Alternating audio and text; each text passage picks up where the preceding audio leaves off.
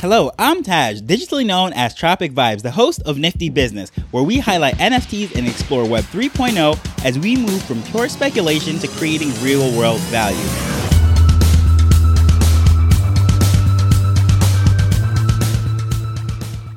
So in yesterday's episode, I described myself as being a NFT and data nerd. And building upon all those things that I said in that DGen episode, today's episode really just puts all of that together. And we're going to discuss the speculative trap. One of Web3's many mantras is do your own research. However, most people don't do that. They just listen to whatever the influencers are saying and then just jump into things. So today we're going to discuss how the market can be manipulated to encourage FOMO investing, which is the fear of missing out. And when that happens, research and logic goes completely out the door. So what I'm about to share today is not to scare you or shed some dark light onto the space or anything of that nature. Unfortunately, it is just the reality of the situation in any kind of market or any kind of business where there is a financial motive. There's going to be some actors that try to manipulate the system. So hopefully by sharing this, it will save you from that speculative trap and allow you to appreciate the technology and everything that is actually going on and see how this space can actually improve lives and have real world utility and value. Now, the most obvious way to spot a speculative trap is just by going into Twitter Spaces and listening to the hype machine go. Twitter influencers telling you to buy this thing because it is such a great deal and look how much it's selling and look at the data. That is easy to spot from a mile away. However, there is a much more subtle way that traps you via the silent whales. Have you ever heard of wash trading? It is a process in which by a trader buys and sells a security with the specific purpose of feeding or misleading information into the market. And as I said yesterday, as far as market efficiencies and all the known information about a particular market, shifting the sentiment and adjusting the price, a wash trader takes this into consideration, and the information that is being fed to the market is that this is a hype asset with a lot of people trying to buy it. I'm going to get into the specifics as to how that actually applies to NFTs in a second, but I just want to let you know this is nothing new.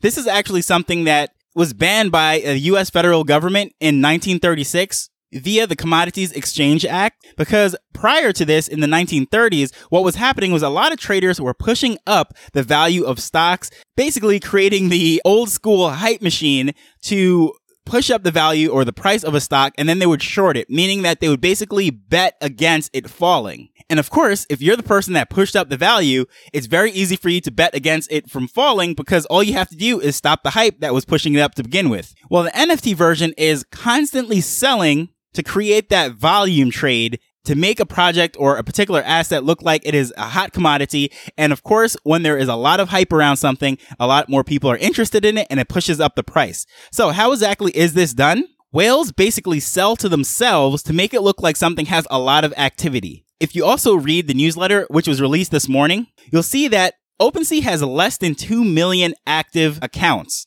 Now, of that, it's hard to tell how many people that is because one person could have multiple accounts. So in essence, what could actually happen, or I shouldn't say could happen, this is what does happen, and a lot of times, a whale might have multiple wallets and all those transactions and sales in a very hype project that's seeing a lot of activity within the last hour or so are transactions between one person's many wallets. And this sounds absolutely crazy, but think of it this way. If someone is trying to just hop into something, not doing their own research, and they're looking at it, what they're probably going to do is just look at what has a lot of buzz around it, what Twitter people are speaking about, and what's flying up the charts as far as sales volume. So a whale knows that if they sell an asset to themselves, essentially all they're paying is that creator fee and that market fee. But if they can push it up, let's say 100% in value, paying 10 or however many percentage in those fees is not really anything, because once they push up the value by selling to themselves, then they unload it to someone who actually is paying for it that is not in the circle,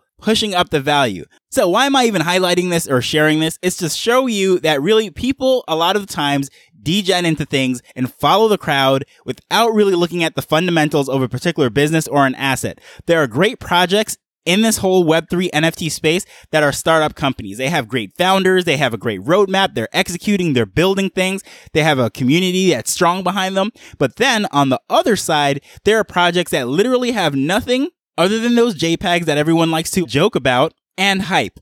And a lot of the times the hype is done silently via these whales, because once those charts start to light up saying, wow, this thing is really selling, the price has doubled within the last 24 hours, some people are just going to look at it and say, well, I'm going to cash this train up and I'm going to exit before it crashes. And they just want to hold it for an hour or a day.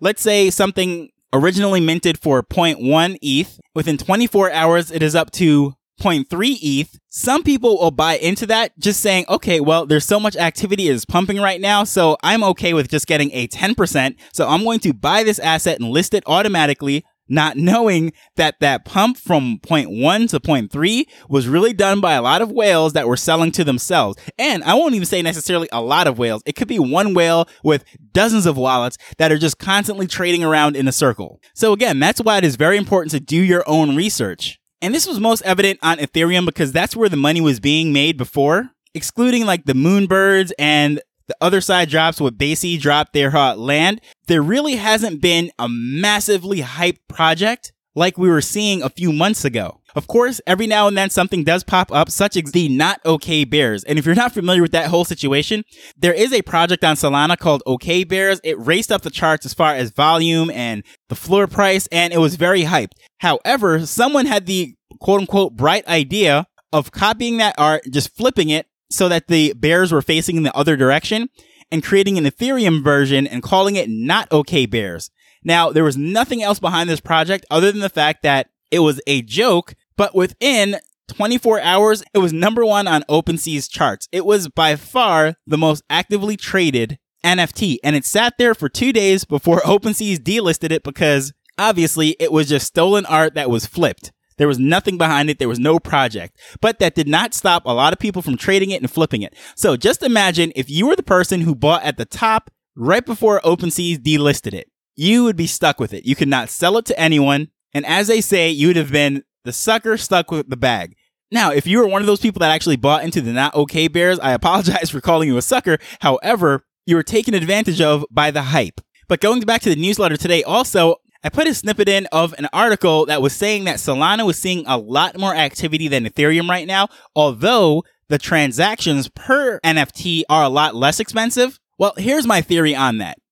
A lot of those people that were doing these things as far as washing and pushing up the value on Ethereum realized that with the market being down in general, people are losing sentiment. It was a lot harder to do this. However, on Solana, it is a lot easier to do. Reason being, the price to get in is much less, but also the gas fees are a fraction of what they are on Ethereum. So this actually has its positives and its negatives. The positive side is that you don't need a lot of money to get in. For example, at this point of recording this, it is almost $2,000 for one Ether. On the other hand, it is less than $50 for one Sol. And gas over on Ethereum could range anywhere between $3 and $60 at this point. On the other hand, it is a fraction of a cent over on Solana. So this opens the door for a lot of bots. And here's the negative side. These same whales that I was speaking about that could create a silent hype by trading back and forth with themselves, it is even easier on Solana. So the negative to a lower barrier of entry is that there's a lot more opportunity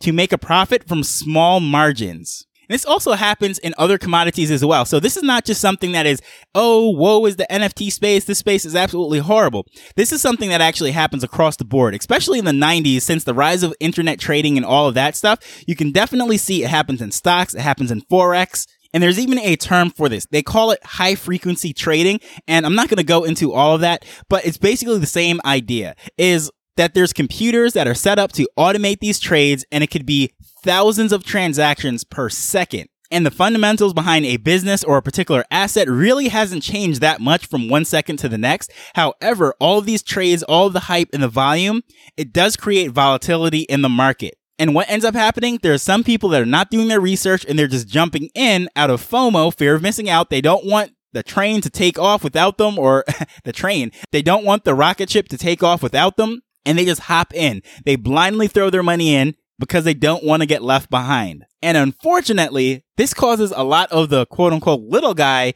to lose their shirts. So although this might seem like, oh, this is a horrible thing, I can't believe this is happening in Web3 and NFT space, it's not limited to this area. The moral of the story, the point of this entire episode is to say, Do your own research. Just because something has a lot of activity, a lot of hype around it, a lot of trading volume, and people are tweeting about making money, screenshotting what they're currently selling it for and all of that, it doesn't necessarily mean it is a sound investment or a good purchase. It could all be wash trading, especially on OpenSea. If there's only 2 million accounts, assuming that there are 1 million people on there, how many projects are actually needed to saturate that market? And that just opens up the door for some shenanigans to happen. But with that said, I hope you found it interesting. I go into more details about some of this stuff in the newsletter. So if you're interested in more information like this that I might not do a full episode about, get the free newsletter at niftybusinessweek.com. And if you have a Wax wallet, just by simply replying to one of those emails, I'll send you free NFTs that are exclusive to the newsletter readers. With that said, I want to thank you for taking the time for listening to this episode as we're learning and building Web3 together. So until next time, later. The Nifty Business Show is not investment advice. It provides insights and information within the space. As with anything, please do your own research before making a decision whether you're making an investment or a purchase.